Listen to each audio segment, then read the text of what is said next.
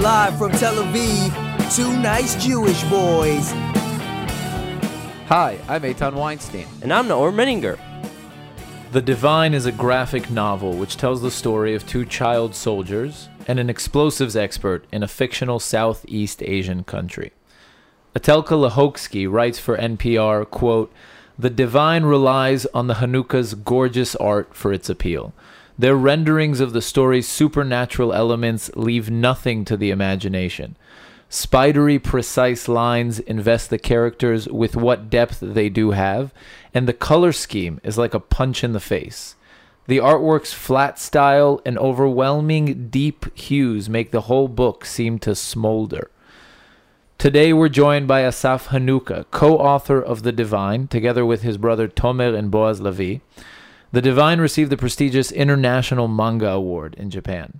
Asaf's work has been published in the New York Times, the Wall Street Journal, Time, and Rolling Stone.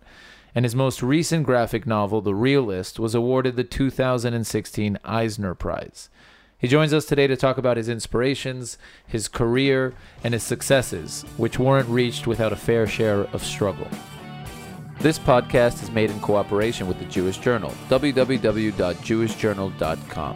Also in cooperation with Secret Tel Aviv, Israel's largest online social network community in English. Just look for the group on Facebook or visit them at secrettelaviv.com. Subscribe to Two Nice Jewish Boys on iTunes. And if you like the podcast, don't forget to rate us. And of course, we want to hear your feedback. So let us know what you think in the comments or send us a message on Facebook. Hello. So how are you? Hi, how are you? Good. Good. Excited. Me too. Thank you for joining us. My pleasure. So you tell us where you got started. You got started in the Israeli army, actually. Yeah, but first I just want to make a short note about that NPR review. You bribed him. No, I think that I'm grateful for the compliment, but I think it was unjust for the writer, Boaz Lavi, who did a job just as good as the images. I think images are more easily appreciated, but constructing a story and the plot is important. Yeah, but we had to pull the quote makes you seem like the most important person in the book. So I don't know who that Boaz Lavi. No, I'm kidding. But tell us a little bit about where you got started, how you got started. So I think for me it was really the story of growing up with a twin brother. And we grew up in Israel in a period of time where the television was black and white and there wasn't so much inspiration. By the way, it's worth noting that it was black and white, although the technology for color already existed. Of course. But to make it equal for everyone, the state decided to decolor the color. Oh, really? Yeah. And so they bunch of dicks. actually shot it in color and then broadcasted it in black and white so that everyone gets the same black and white and those who are rich can get color. Okay, sorry, continue. I thought we were poor. So that's comforting. So we found comics, and comics saved our lives in a lot of ways because it was an escape to a world full of color and movements and superpowers and secrets. And it was nothing like, Israel in the 70s, beginning of the 80s, just a suburb with nothing. So we got addicted to this, boost of colors and ideas. And that's how it started. How did you get your hands on it? Some Aunt Ruthie, she's the sister of my mother. She was living there and she sent us from LA. Just So stuff. do you remember what your first comic book was, or? I think it was X-Men. X-Men. Yeah. Which one? Not that I know I remember the there difference. was a mess with Phoenix. Yeah. Was she good? Was she bad? It was just an evil woman. Everyone was crazy. The Phoenix is like the red-haired girl? Yeah, and she was burning like a bird. I didn't know how to read it, it was just all very cryptic. I just loved the imagery of this crazy lady. So it was in English, so you couldn't actually read, and you just would look at the pictures. Yeah, but because we couldn't read, we could invent our own stories. So it had some advantage. Yeah. Ah, really? So you guys would come up with random stories about how this redhead was... I think it was really just trying to follow the story and follow a narrative in images. And yeah, it was really interesting. Nice, nice. And was there Israeli comics at the time? There weren't any Israeli. Not at the time, but then Urion, which was done by a guy who did Batman, Michael Netzer. He drew Batman in New York, and then he Chazar B'Tshuva. How do you say that? Became religious. Yeah, and then he moved to Israel. And Really? Yeah, and he started doing this Israeli superhero that kind of looked like an American superhero, only he was Temani. So He was Yemenite. So there Yemenite. is an Israeli superhero, and he's Yemenite. Urion. Wow, I always thought there was no Israeli superhero. Now you know. Orion, it's Amazing. like Uri libido, basically. In English. Urion, like turn on. No, on it's like libido, you know? Just power. On his power.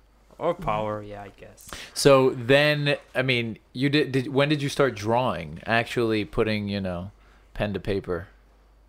I think we always did that. I can't remember a point when it started. I think it was just very natural, and there was always paper and pencils. Our parents were very, aware of the fact that we're doing this obsessively, so they didn't try to stop us. Just gave us a bunch of paper, and we did that all day. Really? That's not typical for Israeli parents in the 70s, 80s. I think, we were 3 children, my sister Aya, who's a bit older, and 2 twins. So they were kind of happy that it's quiet in the house, no one's fighting. As long as you guys shut up and draw Exactly. or do whatever you want, just be quiet. It worked. And how did you two decide that this is a career path?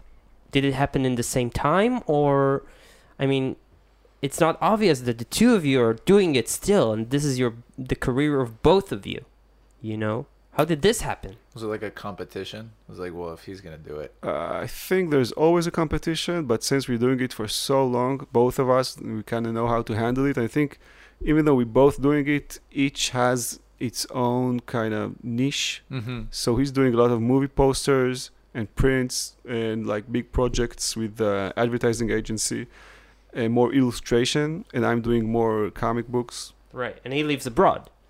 He used to for 20 years, and now okay. he's back, yeah. Okay. But when I heard that you guys both, are these extremely successful comic book artists, and you're both twins, in my mind, I immediately imagine these 2 twins that are constantly competing with each other, like from age 0, like, no, I'm going to do it better.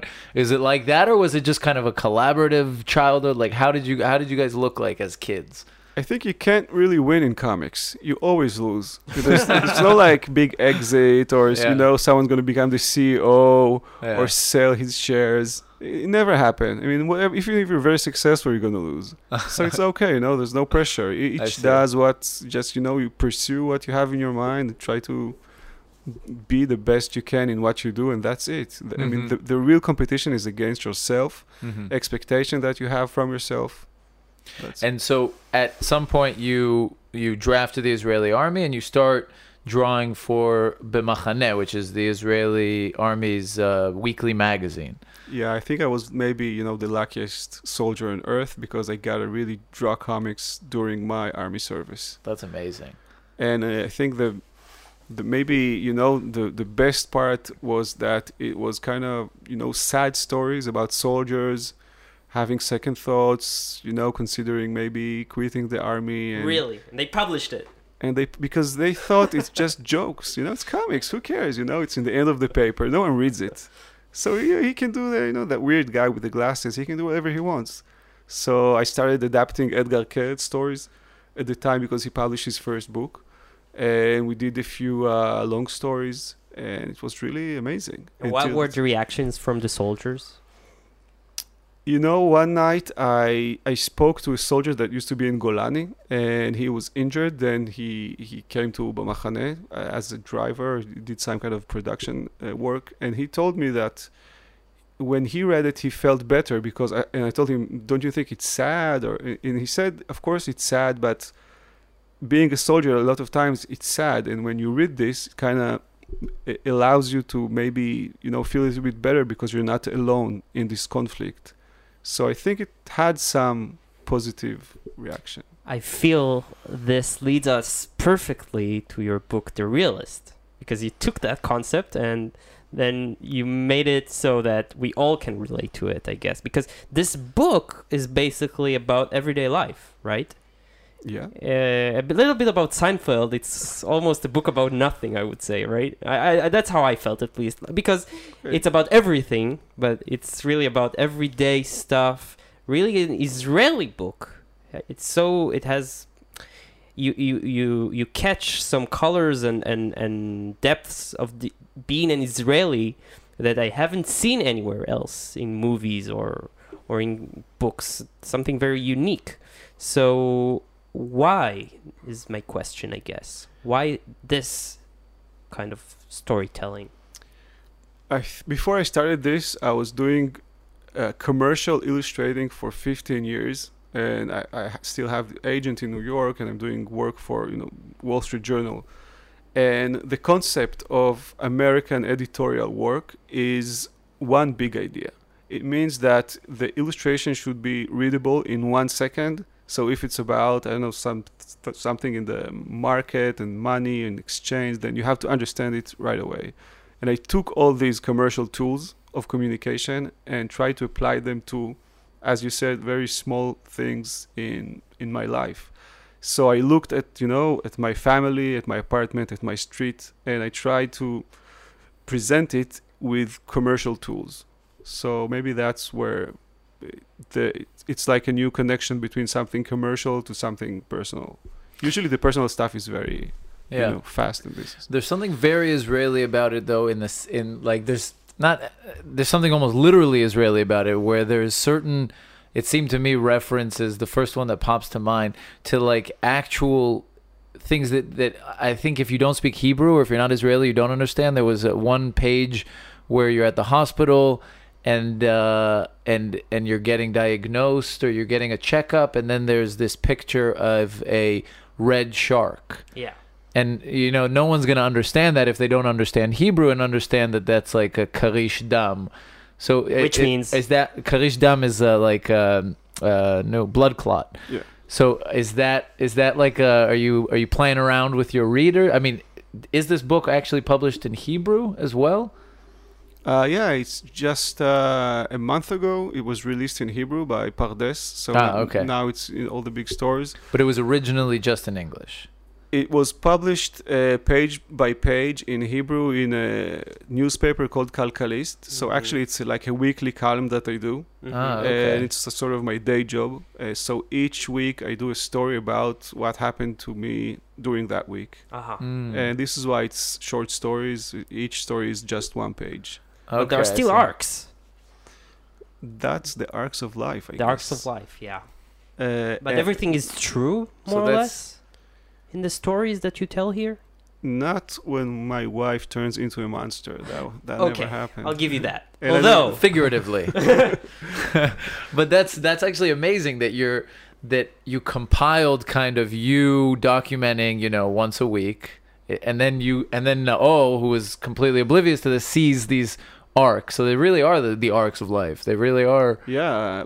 My fear when the book got published is that people will say, oh, just a collection of stuff you don't understand, doesn't have any connection.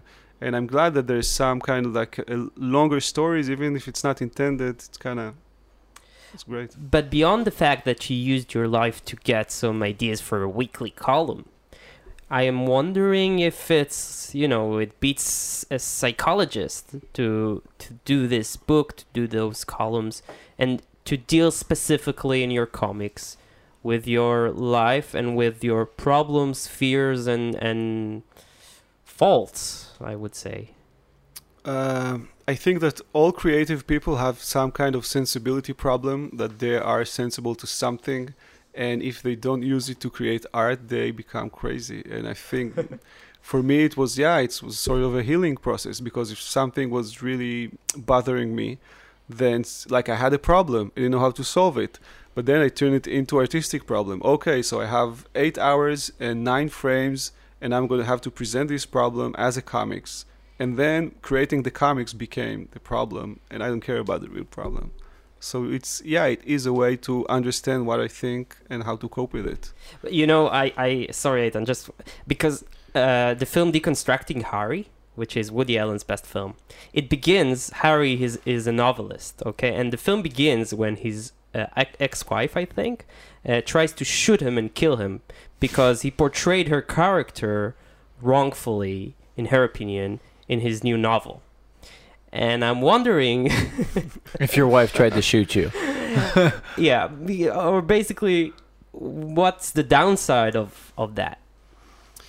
It's tricky because it's her, and I do talk about some personal stuff. I always try to show it to her before, and actually she's kind of, very involved. She add lines, she changes stuff, and she said, "No, I'm not. I don't look like that. You should draw my hair differently." So I try to make it like a family effort. It's not just me; we're doing it together. And there was a few times where I crossed the line, so I just took note and never went there. Okay. I think that life is more important than art, the bottom line. Really? I guess. So your brother chose to move to the States and pursue a career over there. How come you chose to stay here in Israel and continue here? I did spend 4 years in France. So I studied there after the army. I went to France, to Lyon, and I studied art there. And my dream was to become a French comics artist because I always admired Mobius and all the big French comic artists. There's this thing in illustration. It's called the French touch. Mm-hmm. It's really common in animation. French touch, it means that you can do something realistically, but with very few lines, very simply. To be simple and realistic at the same time. Mm-hmm. So I wanted to learn that. And after 4 years, I realized I can't do it. You have to be, born French or something. I was missing something. So I came back to Israel and said, okay, I have my own touch. I guess it's the Hanukkah touch. And I have to live with that. The Iraqi touch. And I think that when I touched, the limit there, when I came back, I just realized I need to do something with this, with who I am, with Israel. And this is how it started. And yet you named your book The Realist, even though you couldn't get that realist touch. How come? Because it's the Israeli realist touch. Ah, okay. Yeah. Israelist. So what do you think is Israeli about your work? What is Israeli about my work? Let's see. I don't know. It's hard for me to look from outside. I think the fact that basically being in Israel, it means that you have no tradition. In the terms of art.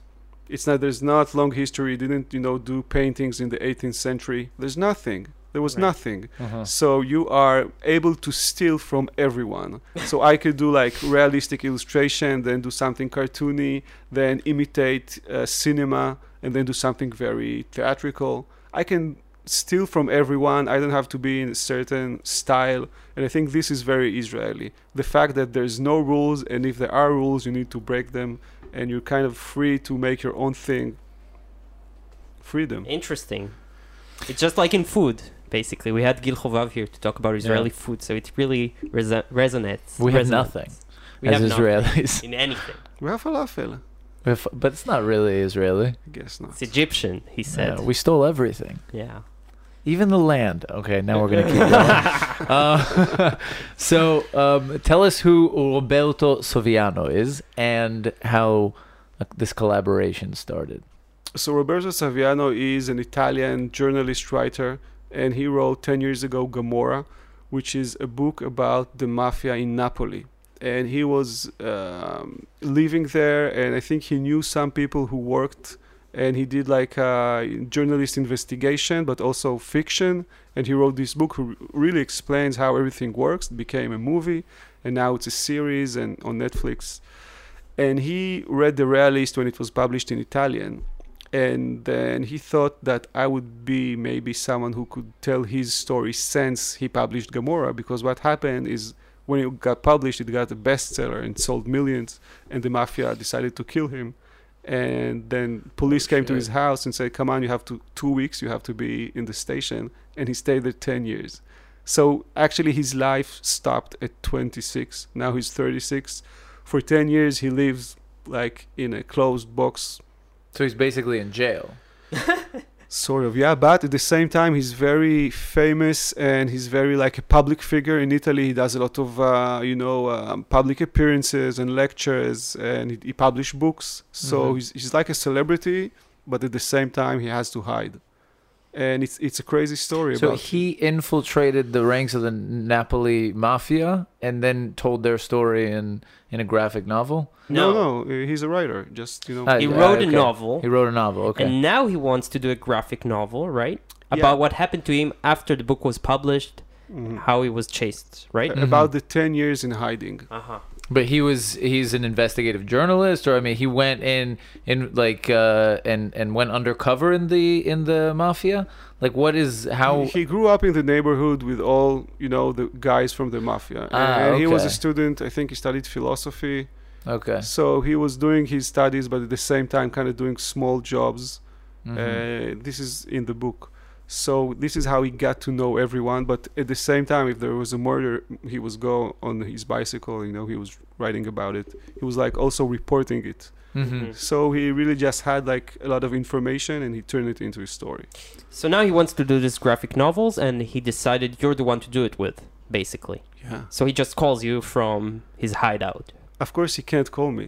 He cannot call you. No, he can't call me. There's always someone in the middle. So, and no one called me. Someone came to meet me when I was in France, and he told me this story. So there was no emails in the beginning. Wow.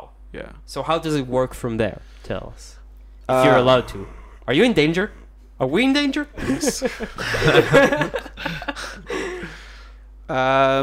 I met him in Napoli. It was very complicated to organize it because, I met him in Milano. Of course, not in Napoli because no one can get to Napoli now.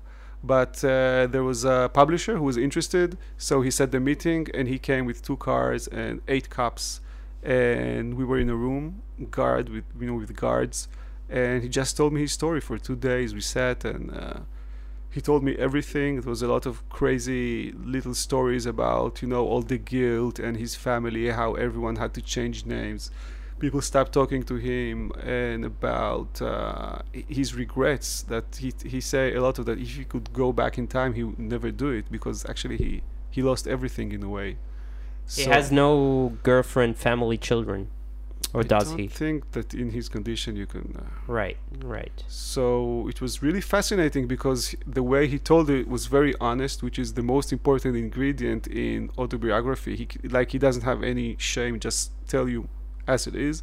But because he's a writer, every anecdote has like this visual idea or metaphor, which is great for comics. It's perfect. So all the stories has this, little fantasy parts. So did you immediately after this meeting go and start drawing, or I mean, how is the process going to look like? It was a little bit more complicated. I wrote a few ideas that I thought would be good for comics, and then he took it and he wrote a lot of stories, and I get the stories, and now I do like each story is like 8-10 pages. I think I have maybe 40 or 50 pages by now. But are you going to have to meet with him again? We did meet a second time somewhere else, not in Italy, and it's very hard to meet him, but I think that it's important for us to meet every few months. Mm-hmm. And when can we expect this book? The release date is in March next year. March next year. Like March Meaning 18? Yes, So soon. Soon. Yeah. I hope I'll be on time. And also, it won't be an exaggeration to expect an adaptation, I would assume, Adaptation for for a film or a TV show like Gomorrah got. I think. it would be amazing, but I really think that my job is to do great comics. So if it get published, if it get adapted or not. it's If secondary. Stan Lee would say that, where would he have been? Yeah, I'm not Stan Lee, I'm just like a simple guy. I don't. So I see. so That's amazing. Yeah, that is incredible. It's scary. It's terrifying. Yeah. I don't know why you agreed to do this. I think that we kind of look alike, He's like also he's bald and he never shaves. Well, he's Italian, of course, so he's much better looking. But Yeah. he's a great guy. I'm really glad I'm doing it. It's like he's a good man. It sounds like the kind of a project, that really it's a turning point. I'm just from an outside reading about your career, but this feels just for me as something different and special in your career. Like, you know what I'm saying? It feels very... You're gonna end up freaking him out. No pressure, no pressure. I sound like your mother. He sat down with like a run after Italian mobster, and like now you're gonna scare him. Now you're gonna be like... I'm saying it because it's also a big deal because he's a big deal and it's world interest and everything. But also it sounds artistically like a big deal. You know what I mean? It's a great challenge, and I think that I'm looking for those kind of challenges, so I feel lucky. How worried are you or concerned are you with representing someone? Because with the Divine and with the Realist was autobiographical. With the Divine, it was a made-up story. I don't know about your other works, but how are you? Are you concerned at all about representing someone else's life and doing it accurately? It's not simple. The fact that he writes the text and there's a dialogue that I'm sending sketches and ideas and layouts, and he sent me back stuff with comments and notes. So of course it has to be very. I have to be very sensitive about all kind of nuance. I think that he saw something in the Realist. The fact that it's a bit offbeat. You know, there's no big drama. It's a lot of subtext.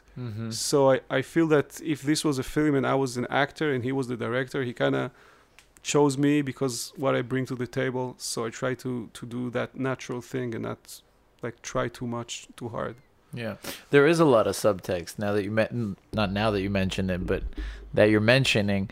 There's a lot of subtext in the Realist that, you know, you sometimes get to the end of a page and you feel like, damn it, there's a message here and I have to like dig for it. You know what I mean? You make people work for it. Why is that? I think that for me, the only reason to write a story is if you have a good subtext and you have some kind of it's not encrypted message, but I want to do something that is it's like it's showbiz, you know. I want people to have fun, to have nice colors and maybe funny drawings, but it has to have something else. Otherwise, I'm just passing time for someone. I want to do something. I mean, I want to say something that more important, more meaningful.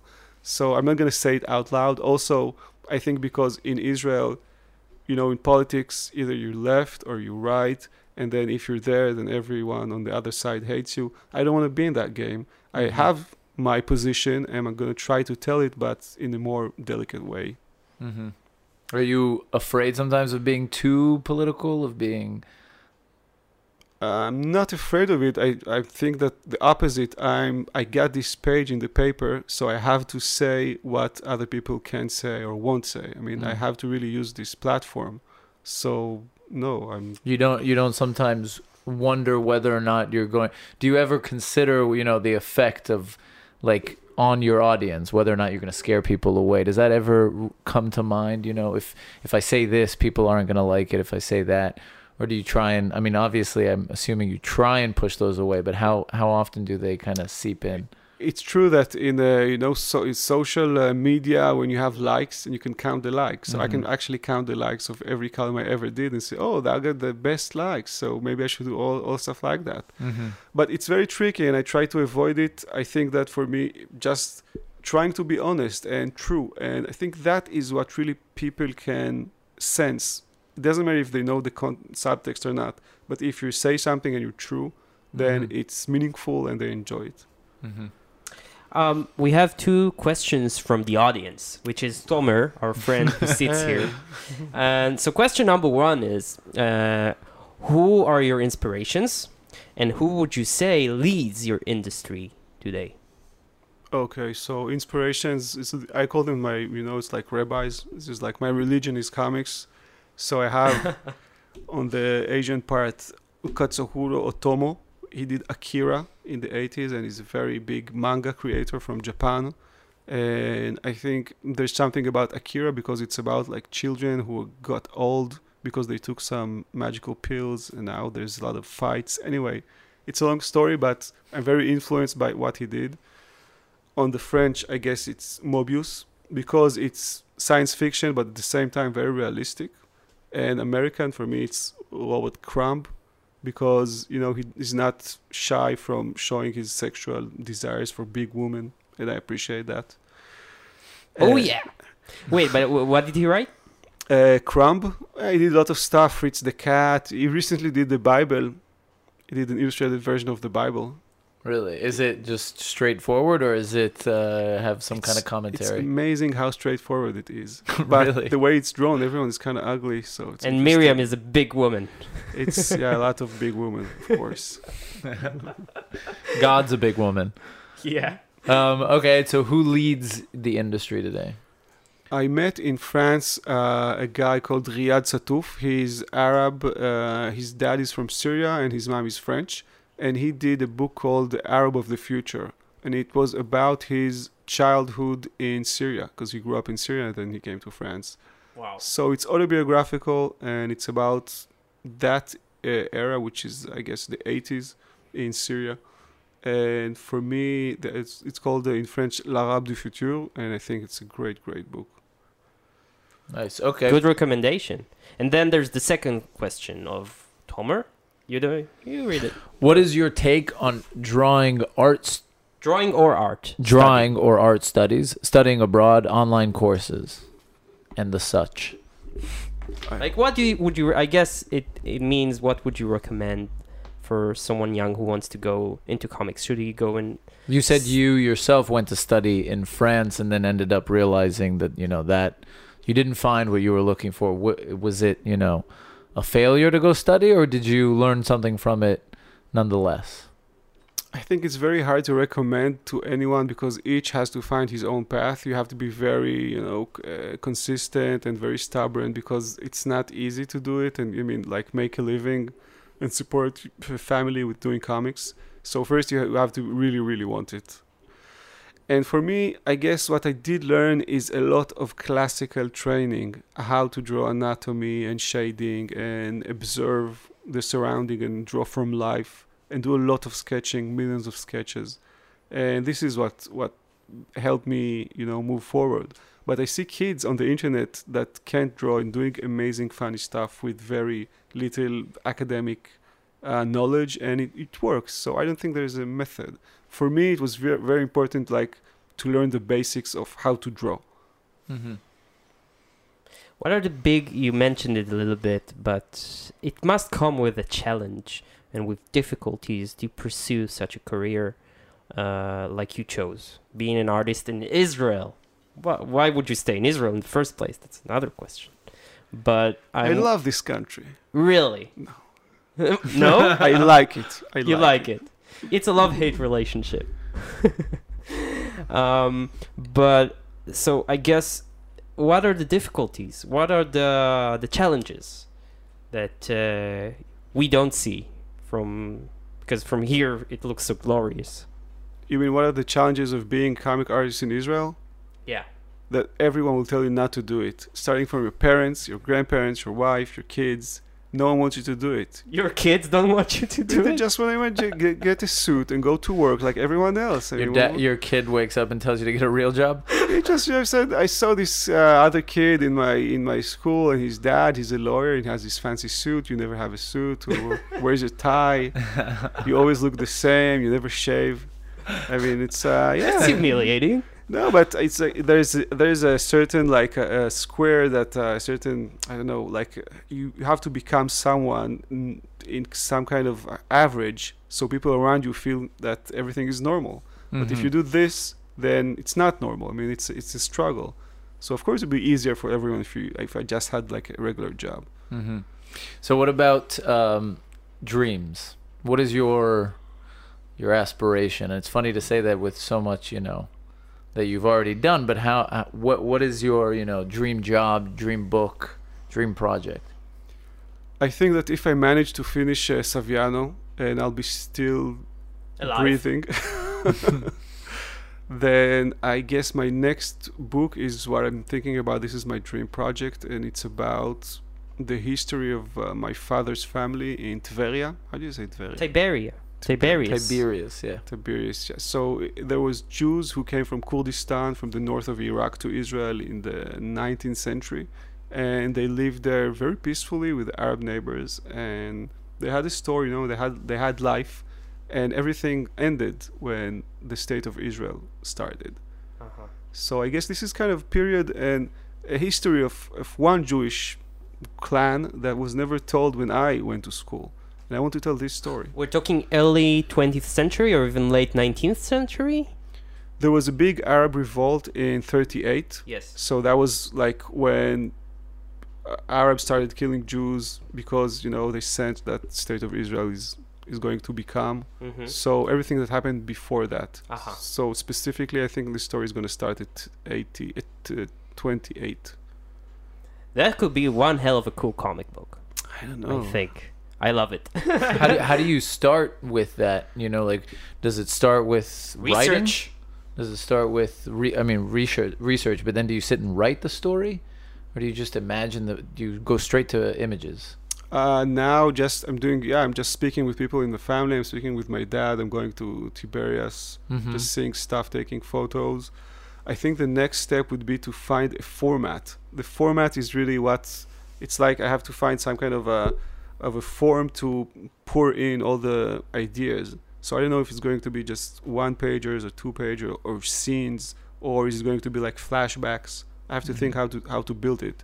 And then I'm just gonna, I don't really write. I draw very, very little pages and write next to it. Or we say, so you do rough sketches and draw and write a little note of what it is. Exactly. And then you go back and you elaborate on it. Usually it's the narrative that comes first, and then I write a dialogue or something. Mm-hmm. Well, that's so impressive, and Thank you. I'm just and it makes me think, because in our field, in film, and Eitan sometimes is mad at me where I'm including him, but for me he's a screenwriter and a filmmaker. He'll always be, but it resonates because also the question of, you do your art, but do you think of it commercially? What is commercial about it? It would seem that the realist, there is no apparent reason why anyone outside of this country would care, and yet people do care and people do relate to it, and yet it's so Israeli and so personal. And again, with this new book you're thinking about, so it's a question whether or not an artist should even think commercially.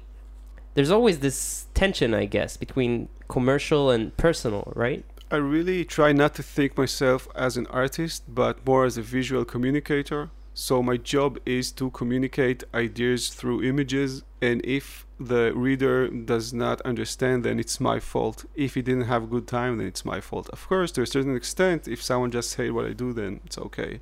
But my job is to communicate, and if I don't do it well, then people will not be interested. So it's not about like my ego as an artist, or I just try to do my work as best as I can and hope people will be interested. So you're in the end of the day, you were here to tell a good story. Yeah, I don't know, commercial or art, all that is just secondary. It's just about telling ideas. Well, I can relate to that, I think. Yeah. This Okay. was really fascinating. Yeah. Thank you. Thank you. We are really looking for, and we would love to have you again after the book is I would released. love to come, and thanks for having me. So, a little bit about where can we get your work? So, all your books, The Divine and The Realist, and there's a sequel to The Realist, right? Yeah, there's the Realist Part 2. It's called Realist Plug and Play. And it's all in on Amazon, Yeah.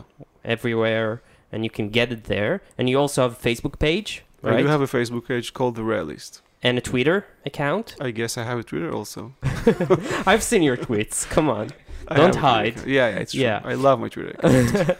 And so you have Twitter under Asaf Chanukah, and we'll put links to it. And just a quick one. But your drawings, you're not selling them separately, right? Or do you? There are no drawings. Everything is digital. Digital. Because some pages in this book, I was like, damn, I would love to just hang this on my wall, You could go to the Etsy print shop and buy prints. You're selling some of your things on Etsy? Yeah, there's prints. I mean, just prints or just signed prints. So that's what I'm asking, I think. So here you go. Okay, cool. You got what you wanted. Yeah, that's amazing. Okay, so Etsy. And we also have yeah. 2 cooperations that we work with. One is the Jewish Journal in Los Angeles, which is a great source for news, specifically Jewish news, in the States. And the other cooperation is with Secret Tel Aviv, which is like 150, I think almost 160,000 member strong group on Facebook. Great for, all kinds of events, restaurant recommendations, whatever. And just reading funny posts of random people that are upset about not finding parking or whatever. That's important. So, yeah. And that was it, I think. Thank you so much, Asaf. It was a great pleasure to have you. Thank you for Good having luck. me. And try not to get killed by the Italian I mafia. will, I promise. Bye. Bye.